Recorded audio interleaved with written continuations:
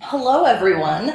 This is Serious and Sober, and I'm Ray Lockdust. With us today, we're going to be having Van Corvid.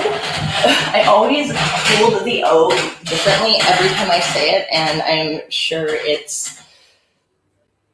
is a way. But here is my staple sign that I forgot to show the last show, and I was upset, but I spend time putting these letters on, and it just sits in the background.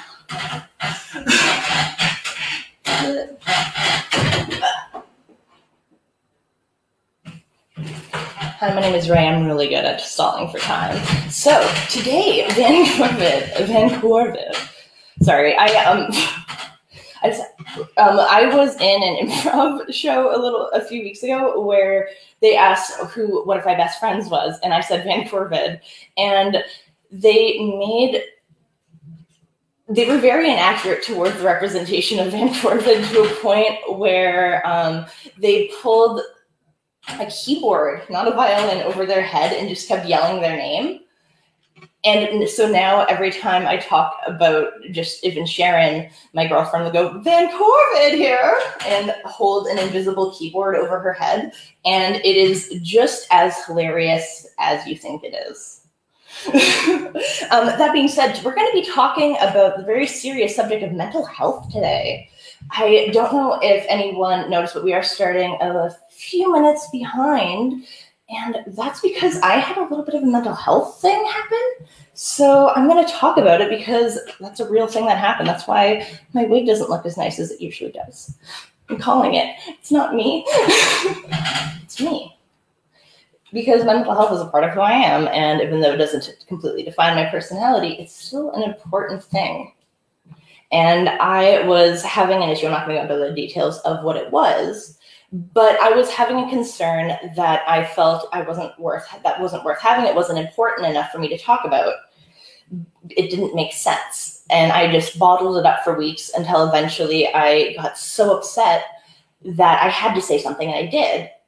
And it was just like kind of fixed very quickly, and it was a mountain out of a molehill that communication saved, because communication is key. It's magic.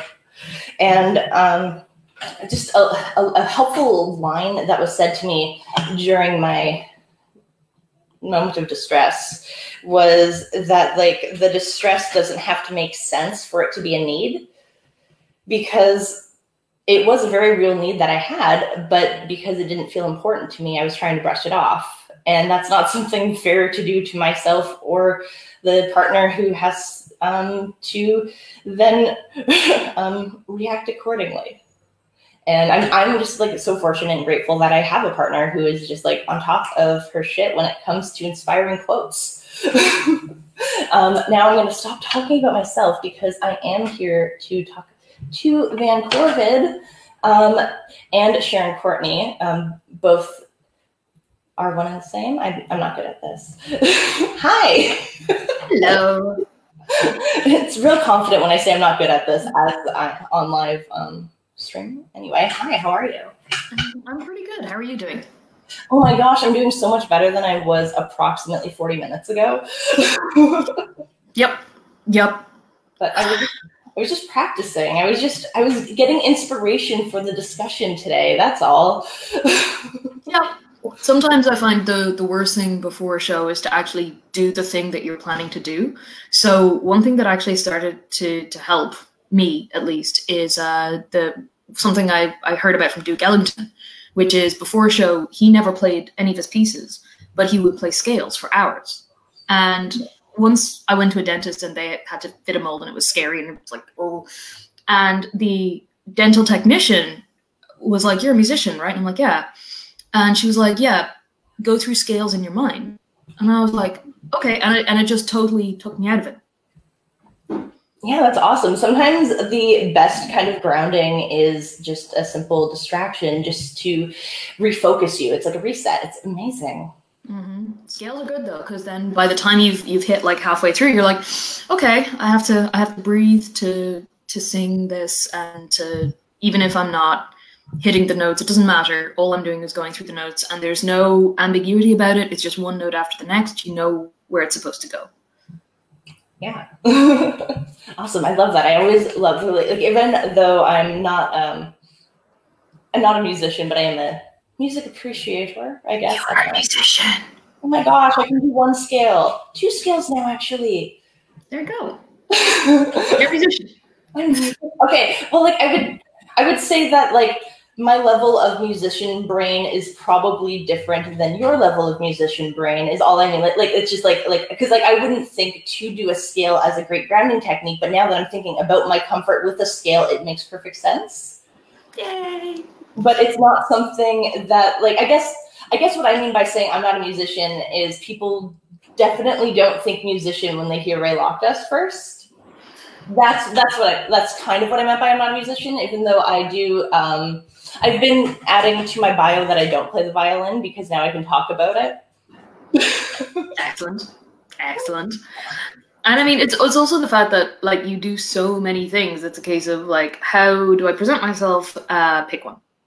Yeah, it's I am aware of many hats, but don't worry, I look great in hats. I have an unfortunate attachment to hats, and that's one reason why most people will never see my early years photos. Okay, but I'm not most people, right? Okay, I'll show you a few. But not on the podcast, but there may have been a furry white flat cap at one point. I'm not proud. Furry white flat cap. Okay. I love the sound of that, and I hate that you're making fun of it because I'm just like, that sounds lovely, and I can see why you would rock that. Thank you. It was lovely. Just, you know, with what I chose to pair it with was a bad call, which was I think combat pants and, like, a little black lacy top, and just no.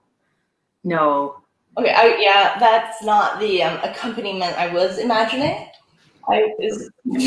It could have been lovely, but I had absolutely I had a very disjointed sense of style. A very disjointed sense of style. I love that.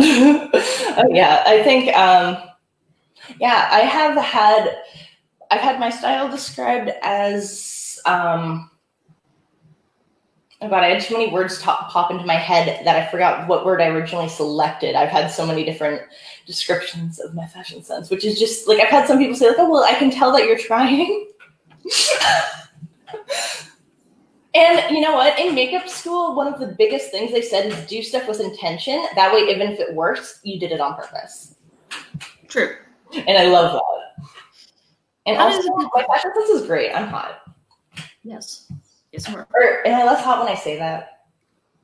I don't care. I mean, I feel like that whole sense of false modesty is kind of icky to me. Yeah. And I also think that everyone is hot.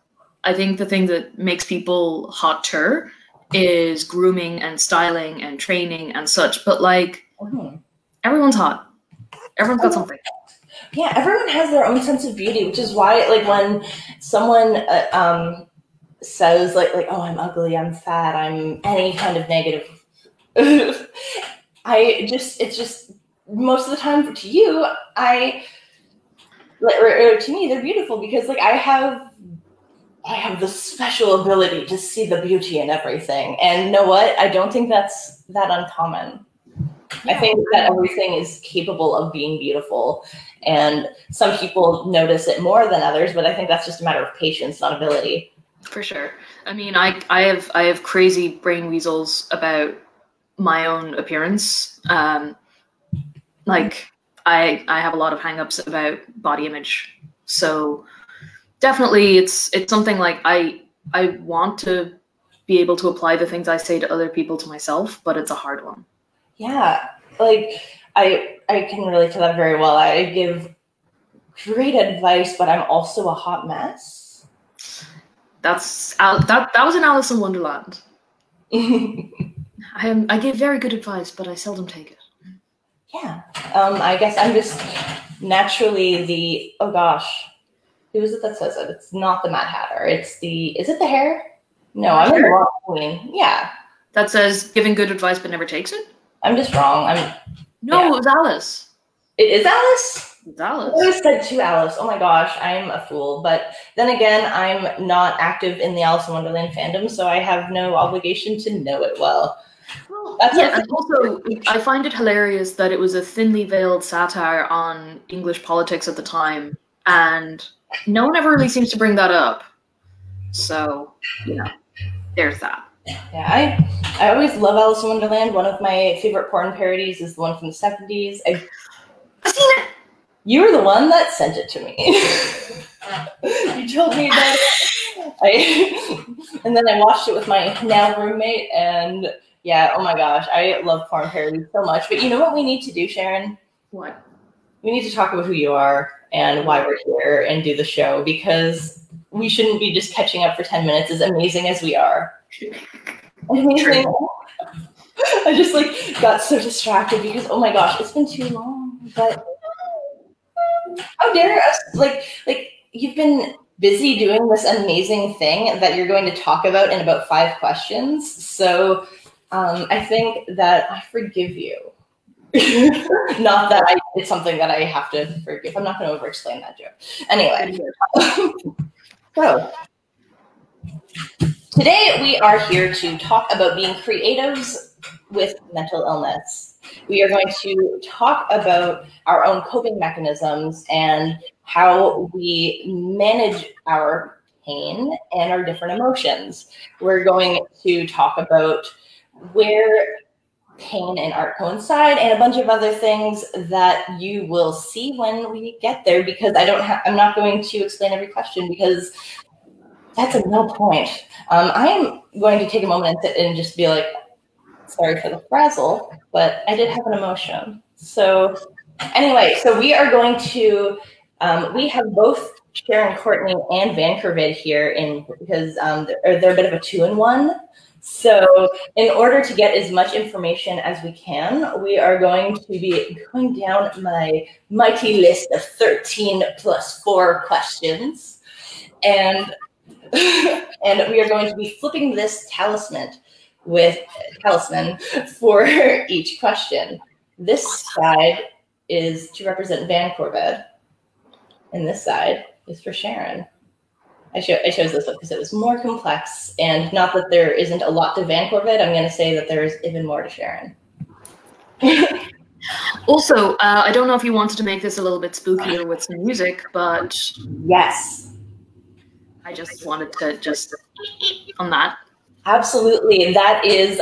We'll blame the emotion on me for getting that, because I downloaded a thing on my computer to make sure I was able to do that.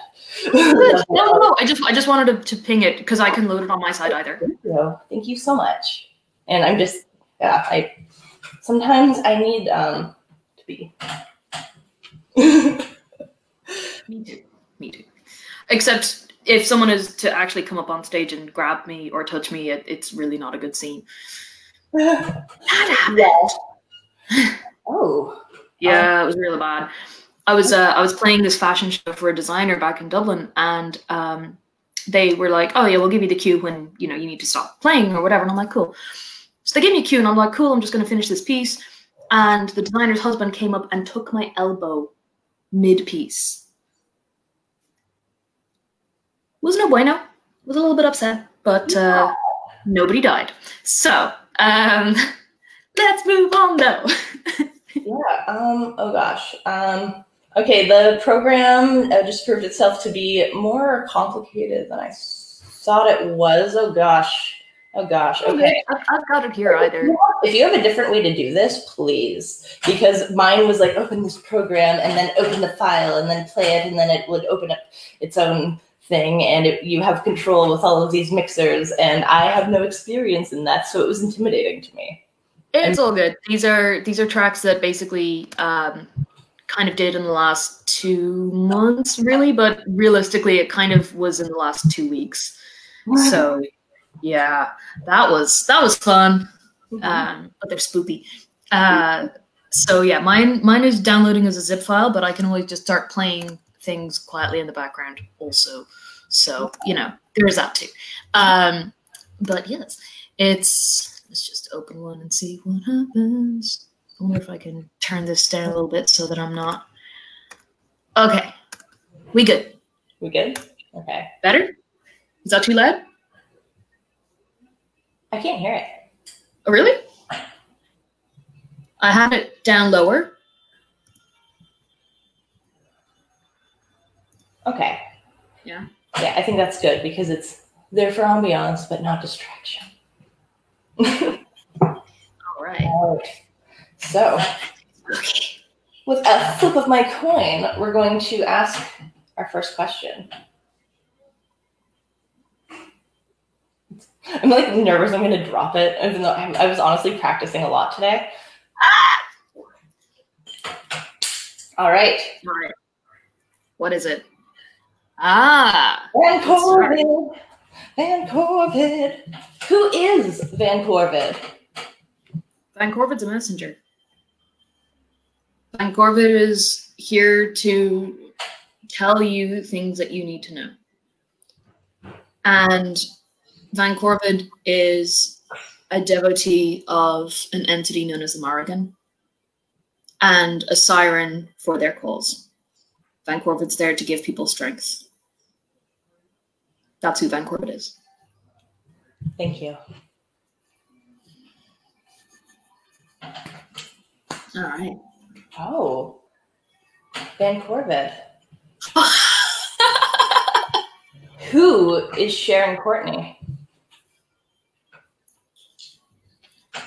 Interesting. Sharon Courtney is someone who is an artist and an immigrant and is someone who has lived a lot of different lives up until now. And up until Van Corvid came about, was pretty lost. They're a person with a family, with friends, with people. They have it, like, I suppose they're all of the seeds, if that makes sense. It does. Because I don't ever intend to produce work under my name, Sharon Courtney. I will always be choosing something else, but they will all still stem from there. Yeah, that as someone who also uses an alias, I can resonate with that. Yeah. Yeah. It's like the furnace, I suppose. Because you were asking me before where Van Corvid lives. If, you know, it's the head or the tail. And I was thinking about it because I was, you know, the head is where everything is for me. Even if I store that elsewhere. Yeah. All right. Okay.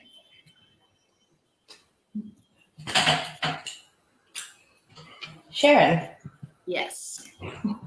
Can you talk about your connection to crows and to Morgan? Oh, well, so basically what happened back in the day was I was touring with this band and around Europe, and I set up a blog that I thought, you know, I don't want to put my name to it, but I want people to know it's me. So I set up, so people who know me well call me Shaz sometimes, and I put up Shaz Van Corset because I was in a van and I had to wear corsets. So I ended up changing it to Van Corvid, Shaz Van Corvid, and I didn't really think about it too much. But I always like crows, and they're smart and they're hilarious a lot of the time because they don't care. They're out to have fun. Yeah. And the more I started learning about them, the more it began to resonate, and the more I learned about Morrigan and you know, connected with my spiritual mentor about that, and it just became more and more true over time. It was almost like a fluke that I picked it because I hadn't done any research. It just began to make more and more sense. And now it's at the point where if my mum back in Ireland is out walking the dog and she's off lead, she runs after crows, and then the crows will fly up and then fly back down to play with her and fly back up again. Oh. And my mum's like, it's Sharon, she's here to play. That's precious. And I think the reason I love crows so much is because even though they have intelligence, they are able to play. And I think that that is such a difficult thing to balance. Do you think that their intelligence like affects their way of play? Absolutely. Yeah, because what crows will do is they will tell their families anything. So the reason that there aren't any crows in Toronto is because of West Nile disease, which wiped out all of the general passerines. Jays return, but crows don't, because they'll tell their families this place isn't safe. Mm-hmm. So a lot of my work was kind of calling that in. But then it was funny actually, because when I dropped that music video for Summon in like a couple of weeks ago, I was nearly not going to do it. Mm-hmm. But weird thing, I was in my kitchen beside a window and I heard this loud call and I saw 2 crows fly past my window. And I was like, okay, I gotta post it. I'm so glad they were there for you. That's amazing. It was pretty fun. And honestly, like I'm just opening the rest of this music, but it was just kind of a weird thing that they seem to show up at moments that I'm struggling or having difficulty. Like, you know, my mentor does that too. Like, there have been times when they've reached out to me and just apropos of nothing, just like, hey, just got a nudge about you. And it's sometimes it gets spooky. Mm-hmm. But yeah. Yeah, it's amazing to have that kind of connection. Like I've had similar experiences with foxes showing themselves at prominent times in my life. Really? Yeah. Have I not shared with you my love of foxes? No, but did you know that they're just everywhere in Ireland? No. Yeah, they're as common as raccoons are in Toronto. Let's go. Oh. But yeah, I love them. Yeah, and like I just also feel the connection to the moon. But that's something for me to explore. All right. All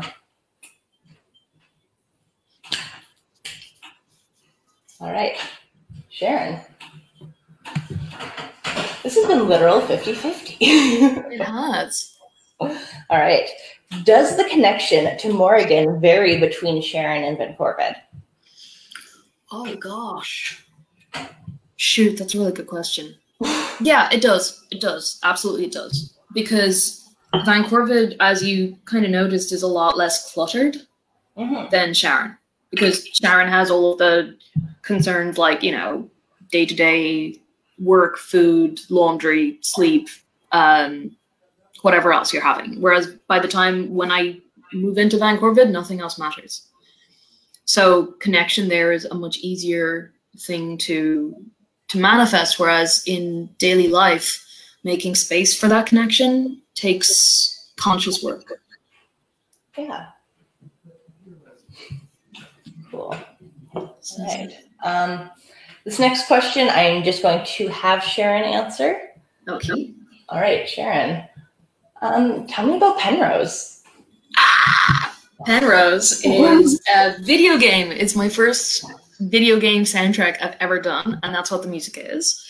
So it's a non-linear narrative. If you've ever played a choose your own adventure book, where you can like just hit a thing, and if you change a decision or something, it changes the whole story. So I met Michael Townsend, who's the designer for Doublespeak Games, a while back. I ended up playing a show called Love Me Not, where I was performing while being bound inside a giant pentacle lit by fire, as one does.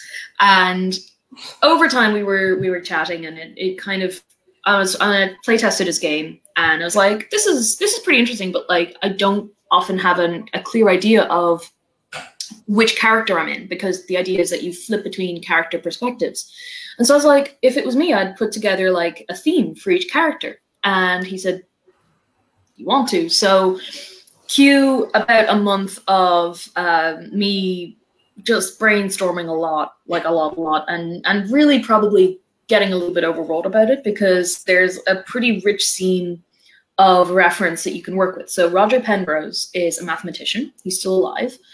Does some really interesting work on consciousness. You know that funky triangle you look at that looks like it shouldn't exist? It's like a weird 3D thing. It looks like it's got the shadows all along. Anyway, it's a Penrose triangle. He's a fascinating individual. Actually, I do recommend watching some of his lectures because he's just a charming individual. Okay. And so then I started writing these themes based on the people. So what's playing right now is the second character that appears called Catherine Penrose. And I kind of set it up so that each character has their own key, and the keys are mapped to a scale. The character whose scale it is becomes pretty evident if you actually really, really, really nerd out about music. And there's a lot of mathematical references in there as well. But what I was really happy about with this was everything you hear is violin. Everything. There's no other instrument. All I did was a bunch of production and pedals and loops and kind of stuff like that. So yeah, I'm very, very excited about it. It's definitely, I'm hoping it gets more attention. I am horrifically bad at promotion, as you know, because I posted about this like half an hour before we're actually doing this, but yeah. So yeah, it took a lot of cherries and peaches and clementines,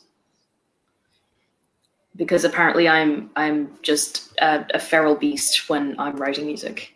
But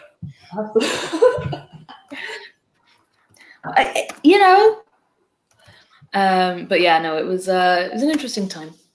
Yeah. Where can you get Penrose? I'm so glad you asked. So it's free. The first part is free on web, so penrose.doublespeakgames.com, but it is also on iOS and Android as well. So if anyone really wants a code for the game, they should maybe reach out to me and I will send one over if you're feeling fancy. But it is also $1 on the App Store, so like, it's not going to break the bank, but it's a fun one. So yeah, we've definitely had some interesting feedback in the first little while. The funniest one was a YouTube video we saw where the person was just like, their whole thing was they unwrap apps, right? And they opened it up and they were clearly trying to just like hammer through it. And we ended up playing it at double speed because it was just long gaps of silence, because they turned the music off. And then they were just like, this is a lot of text. I don't get it. And so like, that was the entire thing. And they were like, yeah, I'm gonna have to do another video about this. Cause like, so it is a interesting one because like, one thing about doublespeak games, any of the previous games, they don't come with tutorials. Mm-hmm. So it's like, you kind of have to figure it out on the way, which some people love and some people don't always love, but yeah. Hopefully people like the challenge. Yeah, I don't go through the tutorial even when it is there, so. I mean, really, realistically, like it's a book. It's a book that you can manipulate. And, I think the fun thing about it is as well, is like mechanics-wise, you start out thinking like, oh, okay, I'll make this easy for them, or I'll do something nice or whatever. And then you realize that like sometimes the decisions you have to make are kind of awful. Like you have to do things to certain characters, Mm-hmm. Yeah. I can't give away any more than that because obviously. I'm so excited to play it. I had to send my phone away for repair. So literally the day it came out, I downloaded it and then did a factory reset on my phone and sent it away. Welcome. Here to support. Honestly, it's a good thing because in the first week, we actually did get some good feedback. So we released a new version with more tweaks. So like, actually, that's a good thing. All right. I think that's the best. So now this is more accessible. So it's font size can change. Music's not as loud. There's a few other bits and pieces, but like mechanics wise, it's a bit better. Awesome. I'm more excited now. Yay. Yeah, because I have my phone back. So I actually had a moment earlier today because most of the time when I play games, I play them without sound because I just sometimes don't like to draw attention to me. So I had a moment of, I'm going to do it. I'm going to sit down and I'm going to start playing. And then as soon as I like laid down, got comfortable, opened it and went, I'm in a really weird mind place. Maybe I should just play the ball game. That's fair. Yeah.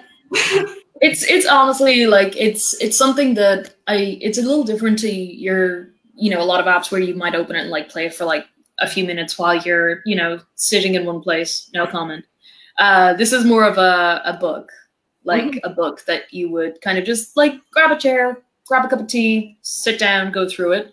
Like I've seen people blast through it, and then others will kind of take their time on it. But like the thing is that the more decisions you take, the more you start to see how all of it will unfold. So sometimes you can also see all the pathways that you've taken in it, which I think is really cool.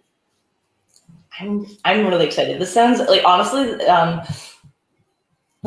no promo, but this sounds so cool, and I'm so excited to play. And the more I learn about it, the more excited I am. And I say no promo because I love no promo. I think that's amazing. It's like, I mean, I do kind of like poking fun at that initial no homo thing. Like I'll just be like, can I borrow this? No klepto, you know? Or I love your dog, no beasto. Yeah. Yeah. But yeah, so it was interesting. Like each character has their own kind of thing going on. So, you know, the first two are the kids, and they're generally kind of angsty, so they're both in minor keys and stuff like that. And then other characters, you know, you've got your different major ones, and then there's ones who really started all the problems, and you know, not so much. But what I find hilarious is that every person who's gone through these has a different favorite. So like this one here that's playing is Martin Bow's favorite one, which is he's the one who mastered it, and he is an absolute hero, because basically I was so short for time that I reached out and I was like, hey, so these are ready to master, but we're going to release on September 1st. That was the Monday before. And I was just kind of like, I realized I may have dropped the ball here. So he was an absolute pro. He was just like, yeah, and he cleared his schedule, had it done. We got everything in before Friday, before the Tuesday, because the thing is the App Store takes a few days to vet things. Android will not. But yeah, so that was a whole thing. But anyway, this is Martin's favorite one, and it's the director track. Just because he likes it spooky. Likes it spooky. But yeah, I just performed all of this out in a field in front of a giant wooden question mark that we then burned. I guess you had some burning questions. Yeah, it was an amazing piece of art by this artist and friend of mine called Ksenia Ivanova. She's amazing. She basically made this effigy to be burned so that people could talk about their doubts and their fears and everything for 2020. So what she did was, her and Michael worked out that they created a question box. So you put in questions.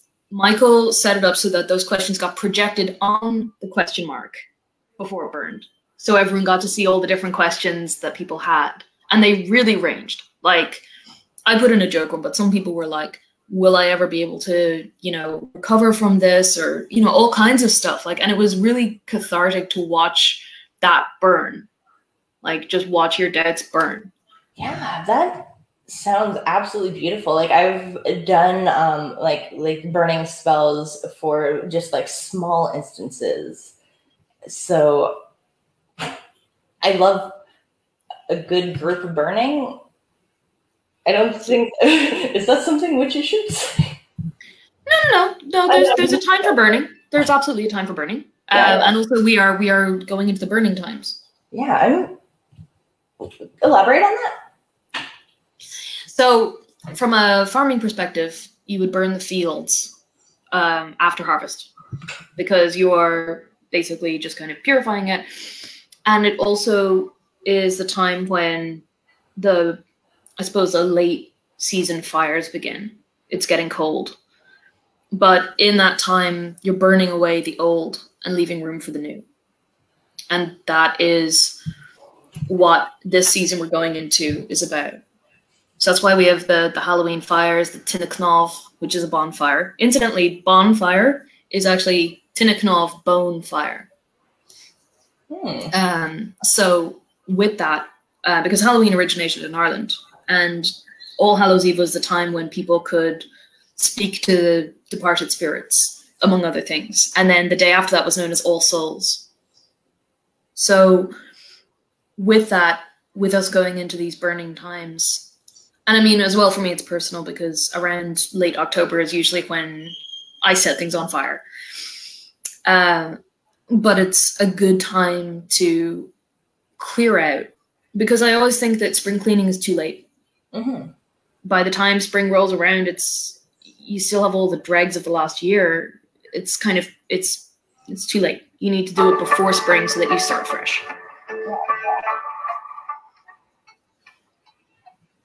Anyway, but yeah, it's yeah. Okay. All right. So those were all of my prerequisite questions, and now we have the actual 13 questions. Excellent. So we're actually on 18 questions.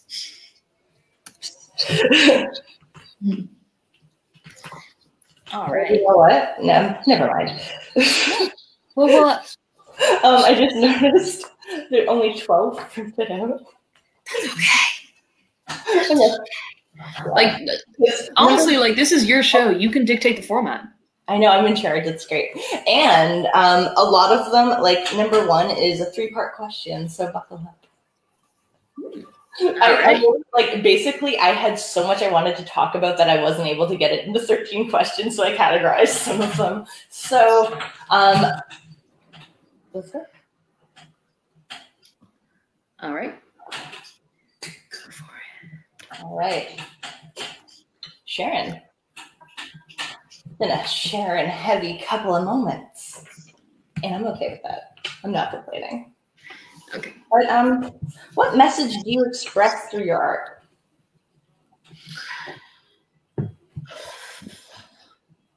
The message is that you have a lot more resilience than you may think. And how would you describe your creation process? Okay, so basically I set myself an unrealistic deadline. That's the start. I do a bunch of research. So usually when I'm getting into a topic, I sort of dig into it in a huge way. Research is kind of my background.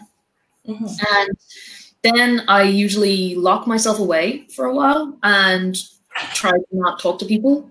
I eat a bunch of fruit and I drink a ton of coffee, and I take breaks to work out because that keeps me sane.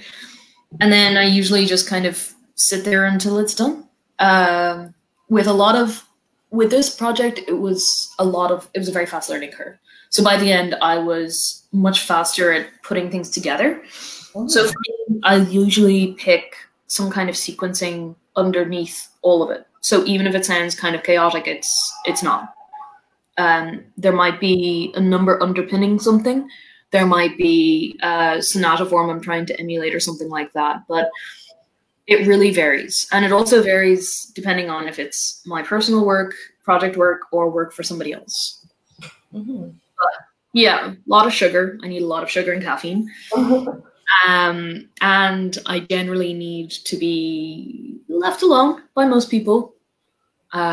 Which is why I kind of went underground. But it's kind of a terrible thing to say, but the pandemic has kind of been pretty great for me work-wise. And I feel terrible about that because it's been so terrible to so many people. Yeah, I honestly, a lot of creatives have been saying that. Like, that is not something that you're alone in, and I don't think it's something that you're selfish in having experienced. Because I feel like for both of us, like, I felt like a lot of the time leading up to the pandemic was, I don't know, I felt like both of us were in situations where we were running towards a cliff hoping we'd figure it out before we got there. And I feel like the pandemic made us stop and find a different route. And I think that's why both of us are doing a lot better than we were several months ago, because we were forced to stop. And that is not a good point to get to have been in, but I do think that we have both learned from it. Yeah, absolutely. And like the other thing as well is just, you know, I realize that for me at least, I have pretty major social anxiety. So even seeing people that I love and trust and care about and who wouldn't actually care if I showed up a little bit disheveled or whatever, I still have major anxiety seeing people. And I find it very, very exhausting. So in order to get the work that I want to get done, it generally means I have to withdraw quite a lot. Yeah. Which sucks. And I feel bad about it because I'm like, I swear it's, you know, love you to death, but I need to do this. Yeah. And honestly, through this process, while like, I'll be honest, I always prefer having more sharing time. That is my general preference. I didn't take it personally that you were just like, hey, I'm doing something else with my life and can't dedicate 100% of my attention to you because I'm not the center of everyone's world for some reason. And honestly, I did have a moment where I was kind of like, oh no, less Sharon. And like, I was upset, and that is a completely valid thing to have felt, but I wasn't angry or upset at you at all. It was just like, you know, in a perfect world, you could do both, but in a logical world, I understand. And I'm grateful because I know that there are past versions of myself that wouldn't have been understanding. Mm-hmm. So. I really appreciate that. And like, yeah, that's the thing as well. Like, in order to make music right now, I don't think I have enough, like, because partially because it's such a learning curve for me. Oftentimes there isn't enough bandwidth to maintain daily routine and also do this. So yeah. Other thing about while I'm working is I become basically a troll. I'm a fruit eating troll who paces around a lot, and you know, generally when people talk to me, I'm just like, oh, I'm thinking about the number 19, and then they look at me and I'm like, I don't want to get into it, and then I leave. Yeah. Yeah. It's you know, I was living with roommates up until recently, so I feel more bad for them.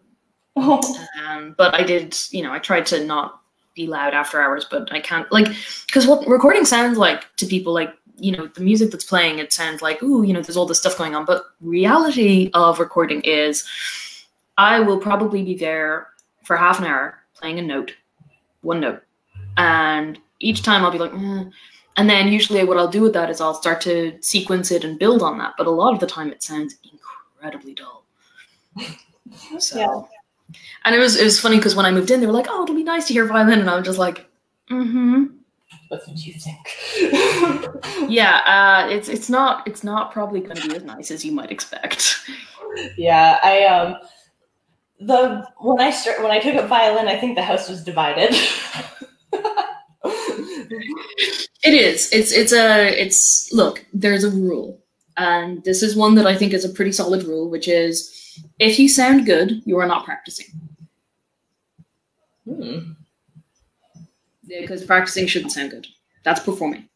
I like that so much because that's such a good point. Oh my goodness, it's one of those things. It's so obvious now that you say it in words. Mm-hmm.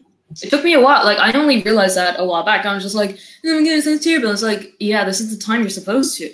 You're learning, and oh my goodness, I had a conversation like that with someone else about their writing the other day. Like, I can dish it, but I can't take it apparently, because I was just like sometimes when you just have to suck. You have to learn how to suck, because through sucking you learn what feels right to you, and that's how you find your own voice.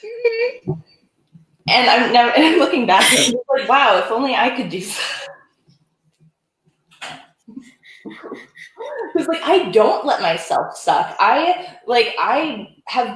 There's a reason why I'm still using some of the same jokes from 3 years ago, because I trust them. They're my safety nets. And I don't take as many risks. Now I have been, but I will admit that I have definitely not taken as many risks as I could have. and that may have stunted my growth, but also I've only been doing stand-up regularly for a year, so it's not too late. It's not too late, and it's never too late, to be fair. And also, I mean, I think that it's an unfair expectation on yourself to expect constant linear growth. Yeah. Because I think what really happens is you learn a little bit, you plateau. You maybe learn a little bit, you plateau. And it may be the case that you go down and then go up again. It happens, you know, but I don't think there's anyone I've ever met who had just like a flawless progression from start to finish that didn't at one point probably lose their mind. Yeah. There was, when I was taking improv, I had a moment where I was feeling like I wasn't like the other improvisers. And I felt like I wasn't progressing because I felt like a lot of people do a lot of, it's like similar boxes of like, okay, these kinds of improvisers work good together and they do that. And I felt like I had no box. And could you eat the box? Sorry? Could you eat the box? I was thinking of Hannah Gadsby in the box. Absolutely. I eat the box. Oh, everyone watch Douglas. Sharon and I saw it live. It is amazing. I was talking to someone this weekend. I met someone called Douglas, and I explained the pouch of Douglas, and I explained the entire thing, and they were interested. Yeah, I didn't do the gesture though. I probably should have. Yeah, that's more couth. It's more. I mean, I think we basically got into a discussion about how scientists often just find a thing and they're like, I'm going to name it after me. It doesn't matter that it's inside someone who, you know, I'm never going to be. I'm going to put my name on it. Mm-hmm. I found nothing inside this woman. I like it.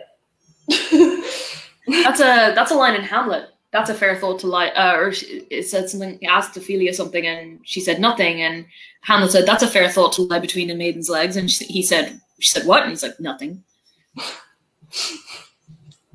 All right. Moving along. Made some sex jokes. Hamlet makes sex jokes, and we love him for it.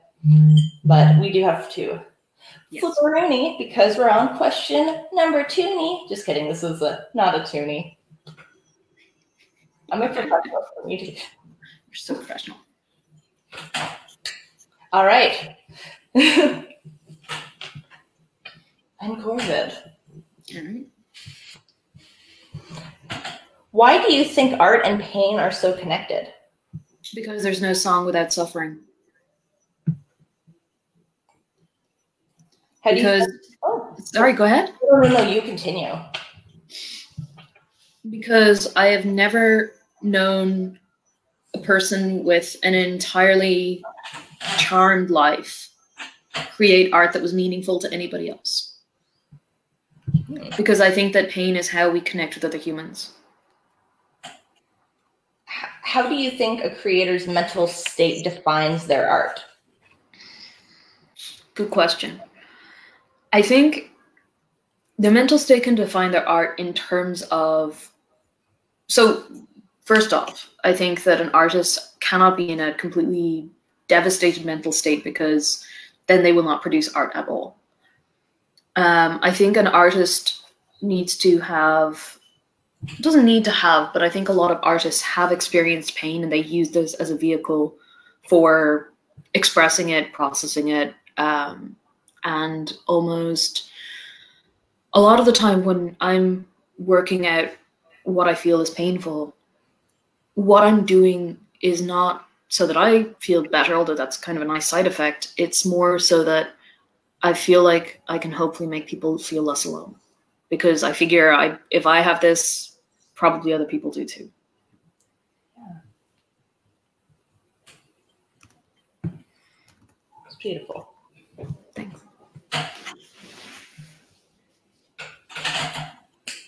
All right. And Corvid.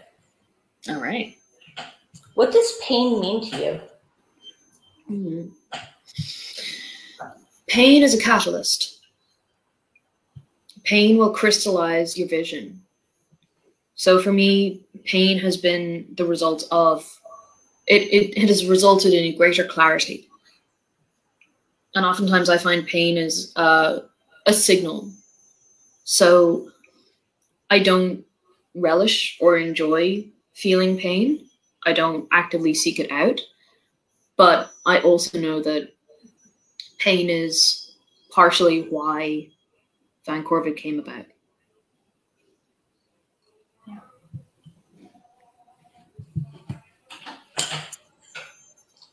All right, Sharon. How does your mental health impact your creation process? Good question. Mental health impacts my creative process in a couple of ways. One is that what I've learned over the years and how I've coped with mental illness, which for a long time I didn't get any kind of treatment for, has meant that my worldview is definitely shaped by that. But the thing is that when my mental health dips too low, it impacts my creative work in that I cannot create anything. Mm-hmm. So there's kind of a sweet spot, really, where most art, I think, is created in recovery and as recovery. Yeah. That being said, Van Corvid. Wow. The coin wants to talk to me, huh? Mm-hmm.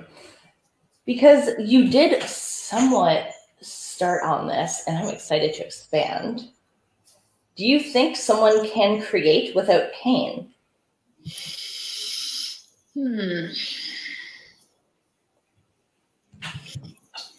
I think they can. I'm not saying that everyone needs to go through some kind of arbitrary initiation of pain to be an artist. I'm not saying that at all. I think that would be deeply unhealthy as an idea. Mm-hmm. And I think that the idea of a tortured artist is very pervasive.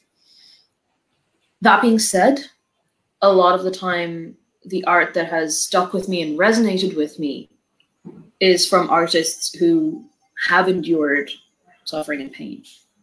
And it also makes me think of the Buddha, who was a prince, and he was sick of this charmed life where everything was perfect and everything was wonderful for him. And so he got rid of everything and he went and sat under a tree for 40 days and suffered. And in that suffering, he wrote the first teachings of the Buddha. But up until that point, he had nothing to impart because he had learned nothing. Because pain and failure are the best teachers. Yeah, it's like the idea of learning through your own experiences instead of just through a lecture. Precisely. Do you think that the idea of an empty artist means anything? An empty artist? Do you think that empty art can be created? Do you think that, I'm going to rephrase this. Okay. Let's say I will use makeup as an example. I am a makeup artist. When I do makeup, it is a form of art, as it is an expression. I use it to expand things in someone's beauty. But when I'm given a specific look, particularly say a real story, I'm hired to do a look that I know does not work with a model. Just those colors, this style, etc., whatever. And I say, I can do a different version of this that will work better, and I am rejected in that idea, and I have to do it exact. They're happy, I leave, but I'm not satisfied in what I did. So I don't consider that a performance of my art, but more so a performance of my job. Yes. So I guess it's like, can you call yourself a successful artist if you're doing, as I just said, empty art? Because I don't want to say that like doing commissions or things for other people don't count. I guess it depends what you're putting into what you're making. So that's a really good question. And I do think about that as well. Because there are times when I will play shows that I'm paid to do. I don't particularly connect with the music or anything, but I'm also aware that this is something that brings people joy. And I think that I want to say that yes, in a perfect world, we would all create art that we 100% stand behind and we value and we're proud of. And that is a little bit in conflict with the reality of living in a capitalist society. And realistically, yeah, there are going to be times when we, use our creative skills and our art to make things that we may not like or may not be proud of, and we may not consider it art in itself. That person might.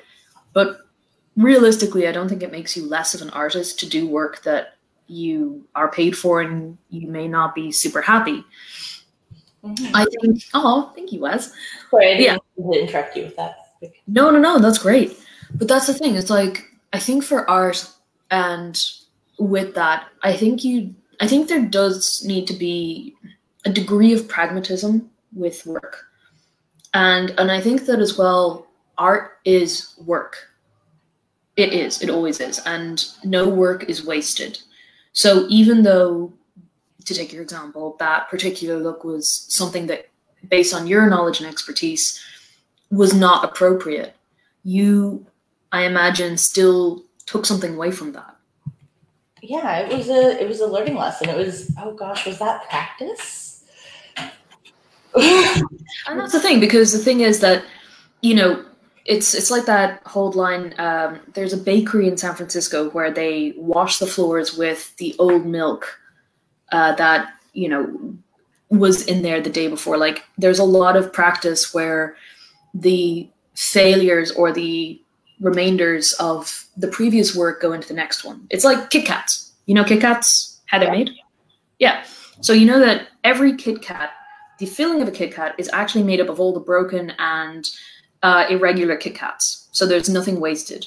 So I think Kit Kats are one of the most redemptive things in concept, but they're also Nestle, so I'm not going to eat them. But it's a cool concept.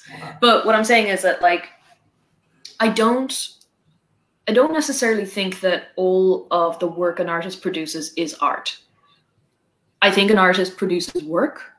I think some of it can be called art. I think some of it can be seen as such. But I think the idea that, yes, you make art, you're an artist, but not every work you make is art. It's like that idea of, like, all drugs are chemicals, but not all chemicals are drugs. Yeah, that does make a lot of sense. Thanks. And look, realistically, if you're an artist who wants to be purist and, like, only, create work that you stand by and everything like that, and there are artists who do that. Peter Dinklage springs to mind. He's a serious actor. He never wanted to, do any kind of pandering roles or anything like that, which I'm massively impressed by. But yeah, it's like, I know what it's like to not have money for food. Mm-hmm. I know how hard that can be. And I know that, when it's a case of, and it's not just about that, it's not just about creature comforts. The reason I didn't have money for food was not because I didn't have money. It was because the money was going on violin repairs. And when you're at that stage, yeah, you're going to play music or make art that you don't particularly believe in or whatever, because there's a hierarchy. There's always a hierarchy, unfortunately. And if we existed in a world where UBI was a thing, not to get political, mm-hmm. I think the discussion of what empty art is would be a much more meaningful one. Yeah. Yeah. And just because I do love getting political, this is a very UBI-friendly show.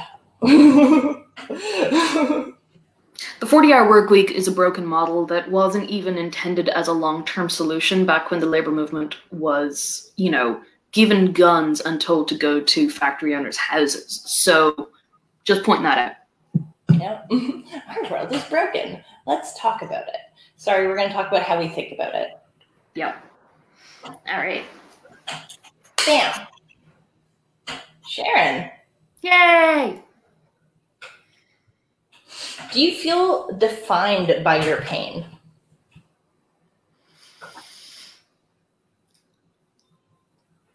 Good question. No. And yes, Wes. No, I don't feel defined by my pain.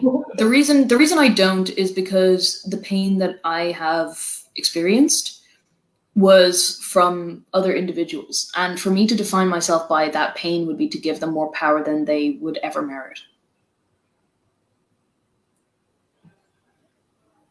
There's a reason why strong comes to mind when I think of you. I love you. And I love you. And yes, Wes, honestly, UBI riot with you. Yeah. All right.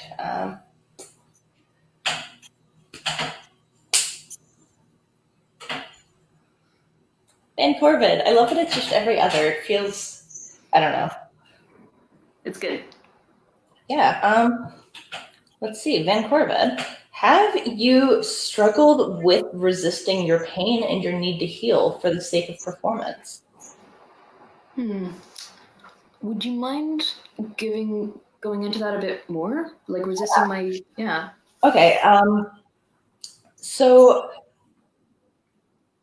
a lot of the time, as we did discuss, like pain inspires art, but if the pain gets too strong, it's hard to create art. So I know that I myself have put myself in situations that I know might be a bad idea for the sake of a good story, and every viewer has a different example that just came to mind with me. Yeah. I have definitely gone into a situation that in retrospect was probably inadvisable because I thought it might be a cool story. And I still do that. Yeah. I just tried to have a reasonable bug-out bag. A reasonable what, sorry? Bug-out bag. So a bug-out bag is a military thing where you would basically have a bag that if you had to bug out, as in like jump out of a helicopter or whatever, it had everything you needed. So passport, money, spare socks, things like that.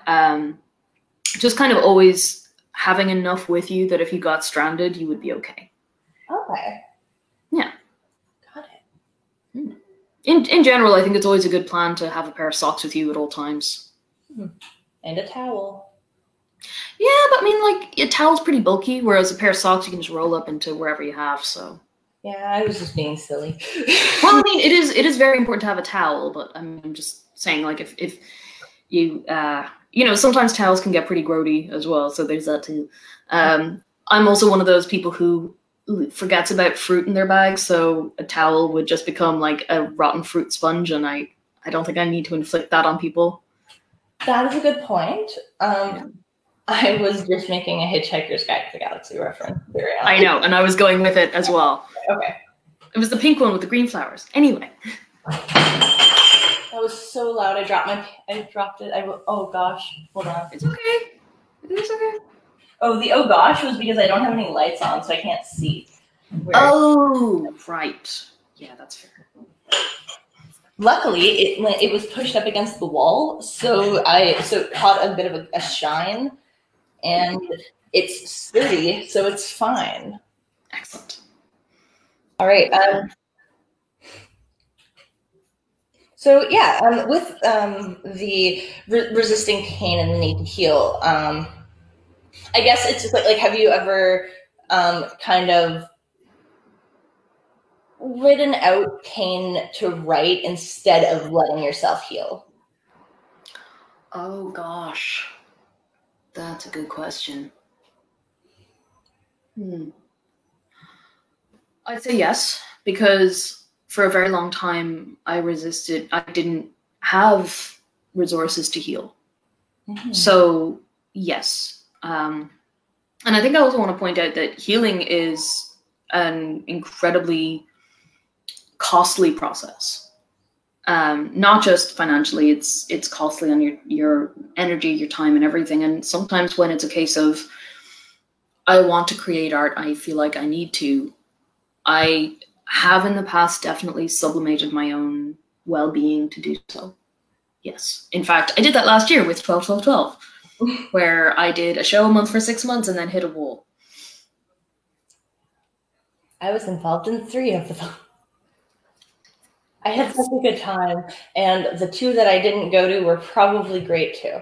Aw, thank you. I mean, yeah, one of them was like I think the last one was definitely probably my rawest one, where I talked about the burning times, coincidentally, talked about individuals who were ostracized and targeted and murdered by communities, which was horrific.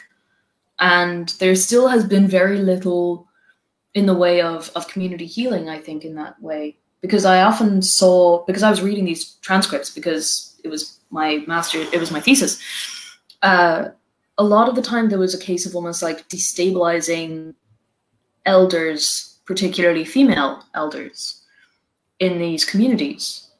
And I think that was a really awful way to institute control. Mm-hmm. Yeah. Sorry, I missed that one. It's okay. I was not in a great place, so Yeah, either was I, which is why I missed it. Yeah. I don't remember the details, but I remember it being a last second thing, so it must have been the brain too. Yeah, no, it's all good. Plus, you were at so many of them. Anyway, biggest fan, your caravan. Yeah, the Rodney. Yeah, my car Rodney has an official Van Forvid sticker because, well, I'm the tour bus. Yeah, we had a plan to go to New York and perform, and then that a bit fell apart. And I don't really think we should go to New York anytime soon. No, right maybe in like, let's go to maybe like, let's go to Ireland. I mean, right now Ireland's beginning to get a bit. Well, not right now. The world's still over. We have to wait. The world ended, so we can't travel. We have to wait for the world to like rebuild for a bit. True. True. All right. Just sassy when this gets in. Yes. All right. So there's also another podcast going on in the next room, so I may be talking a little bit quieter, but yeah. So Michael and myself are both doing kind of the podcast circuit, a little bit. Him more than me, but this was a happy coincidence. Yeah. Well, I am totally happy to have you always, forever, and ever. In the most biased way possible. Excellent. No. I need the bias. I need all the bias. All the bias. Yes. All right. Shall we? Mm-hmm. Van Corvid. Can you separate art from the artist? Oh, that's a spicy question, isn't it? I think when the artist, okay, so this one is a very nuanced question. I think that there is a very, okay, so with art and artists, I think one thing that's really important is whether the artist is still alive and if they are benefiting. So particularly whenever this question comes up, it's usually in relation to harm, and harm that an artist may have done or perpetrated either they themselves or via their work. Uh-huh. If I think an artist's work is harmful, whether or not they're alive or dead, I don't want to participate in it. If an artist created work that at the time was not objectionable, but in retrospect is not so great, I'm on the fence about it. Like, uh-huh. For example, music of Michael Jackson, I'm now very uncomfortable listening to, and I probably wouldn't share it. That being said, Tchaikovsky also had inappropriate relations with younger males, and there's a lot of icky stuff there. The music industry is so riddled with it. It's just, who can you like? Like, it's just every rock star. Mm-hmm. Everyone writes songs about having sex with underage girls, and it's the culture of the time. And it's like, at what point is someone a victim of their culture And at what point are they fucking underage girls? I mean, like you look, like I even think of people like David Bowie, you know, and it's like it's a hard one because I think in so many ways he's been such an influence and, you know, an amazing artist and so on. But like at the same time, I'm not going to ignore that. So I think what is important is recognizing the problematic aspects of an artist, if there are any. If they are related to your work, I think flagging that is important. And I think trying to make sure that whatever you're doing is not contributing more to the issue around it. Yeah, absolutely. And David Bowie is such a personal example for me. Yep. So, sidebar story. I found out about the problematic things with concerning David 2 weeks after I got this. Ooh. I was so just like, because like I was just like, I'm not like, I obviously I don't agree with that. It's a bad thing to do, and it was, oh gosh, it's actually I'm not going to go on this too long because honestly I think this should be its own topic. It should. Oh my gosh, I just had an idea, and I'm going to share it with you after. But anyway, I think with I mean, oh, you go. Sorry, go ahead. No, go ahead, please. So with David Bowie, I think that his impact and everything that he has done and his true artistry is undeniable. And I also am aware that he did some unruly things that are also also undeniable. Mm-hmm. Yep. And I think there's that about him, and I don't feel like it defines his art, but it changes its story for me. So it changed my connection to David Bowie, but it didn't completely sever it, because I'm still able to have the separate connections to the cultural impact that he had over it. And so I guess, oh gosh, that is separating the art from the artist, which is something that I didn't think but I also I don't think and also he's deceased and hasn't received and lost access to his music years ago. And oh gosh, it is such a big topic. You say it is a big topic. What I do think is important is if an artist is incorporating the problematic aspects of their life into their work, I think that is something that's important to note, and it probably is inseparable at that point. Yeah. I also think that all artists are human, and I think that there's a degree to which everyone has at least one thing in their life that they're not proud of that they've done. And if an artist continued to do the harm that they were known for, I think that's a really big problem, and I don't want to be affiliated with them in any way. I want to support them. But I think if someone I do think that there's, and in the music industry, there's a big discussion about this at the moment, is when can you give people a second chance? Yeah. Because I'm not being an apologist for any kind of abuse. I'm really not. Mm-hmm. But I also think that in some cases, it's not as black and white as it might be. Yeah, and I think that's the best place to have Oh, I want to pull Wes's comment up.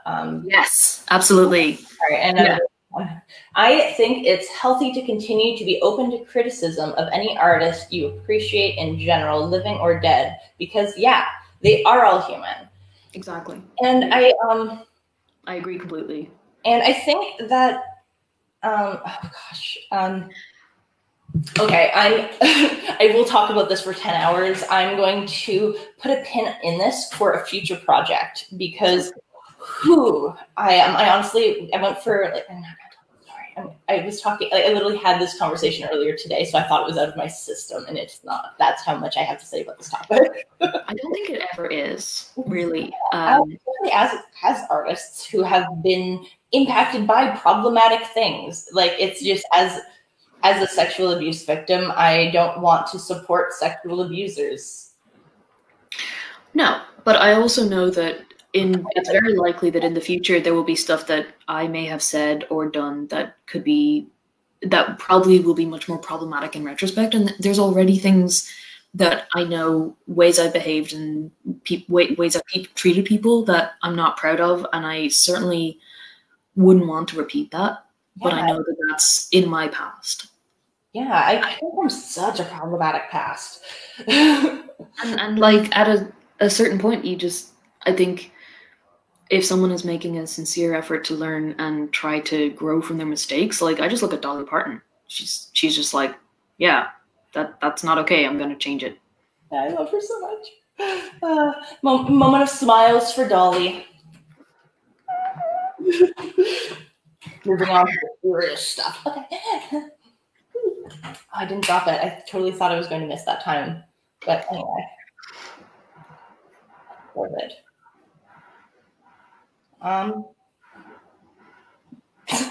This is when we have, anyway. Do you feel you need the pain to create?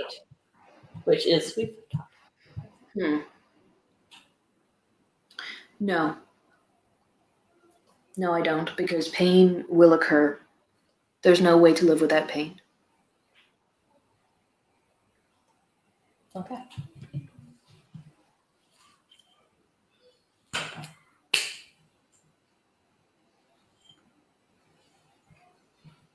Jane Corbett. Do you feel it would be painful to not create?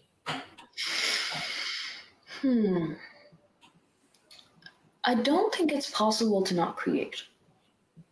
So I don't think it would be, I mean, the only way that you could not create would be if you were completely incapacitated and deprived of all sense, and all, like sensory deprivation, basically. I think people create every day. It doesn't have to be music or anything. Like it's the way you dress, it's the way you eat, it's when you are looking to make things more interesting in your life, you are creating. Yeah. And that's unavoidable. Yeah, even with speech patterns and how you present yourself, that's all a created image. And we are all creators. Yeah.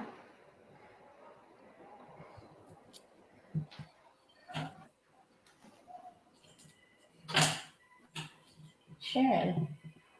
Hey. Oh.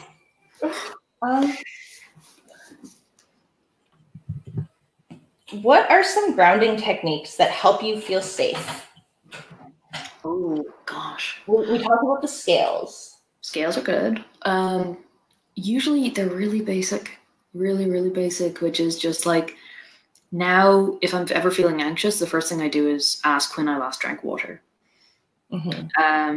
The other thing is I usually try to get outside. And the other one is I stretch. I stretch a lot. So I have a stretching app on my phone, and every time I feel stressed out, I just do a thing. And usually because I know I hold stress in certain parts of my body, I can just pick the thing that will target that. And then that usually grounds me. By the time I come out of it, I'm like, okay, all right. But then, like, you know, it's really context dependent. You know, in some cases it might just be like, I need a snack. Because I know for me, at least, a lot of my mental health dips used to come about because I don't really feel hunger. Yeah, it's something I struggle with a lot as well. And because like as everyone pretty much knows, I smoke the weed, and I use that a lot to help remind myself to eat. And there are so many times, I've recently switched to doing oils because smoking is not the healthiest thing, and I'm not hungry ever. Huh. Yeah. I just eat when people around me eat, and then every now and then I'm just starving. Yep. I'm the same way. So I've just started becoming conscious of just like, okay, I will eat I think of it instead of because I usually just eat when my body asks me to, because that's the dieting tip that I learned in health class. And that's not completely incorrect. It's just that if your body doesn't tell you to because of an unrelated issue, you should probably make a schedule. Yeah. And that's all I did now is I just started doing that. Yeah. So, and do you have any other grounding techniques or things that you want to focus on? So there is one. It's kind of unusual, but my mentor brought me to a place in Ireland called Glendalough. And in that time, we looked at different elements in nature that could ground us. Without going into major detail, mine ended up being stone. And every time I need to get back to that place of peace, I call up that memory in my mind. Yeah. And that helps. But one thing I find, actually, this was something I used to do when I was a little kid because I used to get nightmares a lot, like a lot. Mm-hmm. And I learned a technique for dealing with because it used to happen that I'd fall back asleep and then I'd have the nightmare again. But I didn't want to keep running into my parents. So I developed a technique to get past the nightmares, which is, and it's hard, but when you wake up from the nightmare, you hold the worst, scariest images from it in your head for a slow count to 10. And it is not allowed to skitter into the little corners of your mind and remain there to come back. You are facing it. Scary. That scares me. The idea of doing that scares me. It's not fun, but the thing is that after about 5 or 6 seconds, you're just like, I'm just holding this here. Mm-hmm. So that's one. Yeah. Well, I really like it, and I don't know oh gosh, I get so scared by my nightmares. I don't think I'd be able to do that. I believe in you. I'll try. It's better than falling back into them. Mm-hmm. No harm in trying. Always try anything twice. Yep. And the time when you're a little. All right.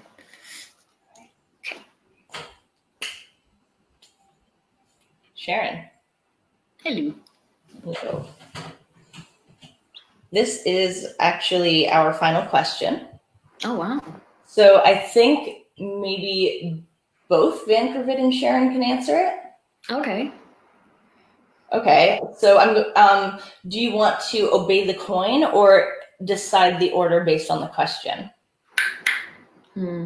Let's hear the question. Okay. Oh, Wes, that's super cool.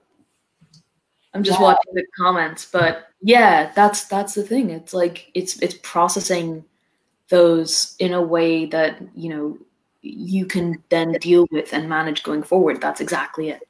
Yeah. For me, I found journaling or just talking about my nightmares helps. Mm-hmm. So I think that it is just like a processing issue or like different processing techniques. Mm-hmm. And like with everything, I talk my way through it. It's a good way to go. All right. So, are you still Vankervid after you are healthy? After I'm healthy? Yeah. Are you still Vankervid if you're healthy? Oh, wow. More so. I'm more so when I'm healthy because the whole point of Vankervid, and you've hit on it a few times, is about strength. But that strength is a dedication, and it's because Morrigan is very utilitarian in that sense. She will not have broken warriors. And so in order to devote yourself and devote your work to someone like that, you need to make sure that you are in as good a condition as you can possibly be, and you continually strive to be better. So I see myself more as I see it more as like a athletics or martial training, even though it's music and arts. But to me, it's something that takes that level of dedication and care. And I think that anytime I hear people kind of go, ooh, the muse or whatever, I'm like, okay, you do you. Yeah, I do find that like the idea of like the of defining art and pain is a very toxic mindset that leads to a very like unhealthy community in some art venues and areas, because it's like almost everyone's trying to like one up their pain to show that they are the truest artist, and it's just like sometimes I'll meet people and I just want to refer them to therapy. And it's just like I'm so happy that they have a way to express their pain, and I don't want to downplay the importance of that. Having a way to express your pain is great, but there is a line where you should be careful. And like I also think about Aronofsky movies. Like he did Black Swan, he did The Wrestler, and all these, and he has this whole image of, you know, the damaged artist who can only create art once they basically sacrifice themselves. And I remember speaking to my mentor about this and how like I wanted to just give my all for a piece of art, and his response was, but you're going to make more than one thing. And art isn't a sprint, it's a marathon. And a good artist is able to make art that means they can make more art the next day. That's perfect. Yeah, I don't have anything to say. I have nothing to add to that. That was just a great statement. I'm glad. Thank you for sharing that. Thank you for sharing that. Thank you for asking. I mean, it's not really an easy thing to work into daily conversation, I found. You know, it's like, hey, do you want to have a talk about what we think art is, and how art and pain and mental health kind of interact, and, you know, all that fun stuff. Yeah, like I had a relationship with someone who thought that if they got better, they wouldn't be able to create anymore. And it actually, like, it caused a lot of problems because they refused to get better. And I definitely, I've had that fear myself, and I've also had that leveled at me, where I've had people ask, you know, do you stay in this headspace so that you can make art? And I'm like, no, I make this art so I can get out of it. And it's the same as like Robert Smith was like that too. He's like, I write when I'm sad. You know, but like I don't, and I think of Van Gogh, where he made his best work from a hospital bed where he was recovering. Like you cannot, I think it would be so damaging for a young artist to have the belief that they need to torture themselves to make art. Yeah. Life is hard enough. Trust me. Yeah. As you said, pain comes. Pain will happen. Don't worry. Really. And the fun thing is that the more you try, the more you're going to get smacked around. Yeah. You don't have to manifest pain. And it's way better to get better. It's hard. Oh, heck, is it hard? Oh, it's not fun. But healing is often worse than being in pain, because being in pain is often kind of comfortable. You know what it's like. Yeah. It's easy. It's natural. It just flows. It's there. But yeah. I kind of feel like the artists who go on and on about the pain that they're in, and, you know, their life is so tragic and stuff, I feel like it's the emo equivalent of a Live, Laugh, Love poster. I'm going to hell. No, the road to hell is paved with good intentions. Oh yeah, of course. What's the road to heaven paved with? I guess it depends who you ask. Very true. Okay, so I don't know about you, but I think I don't know if you have any other questions for me.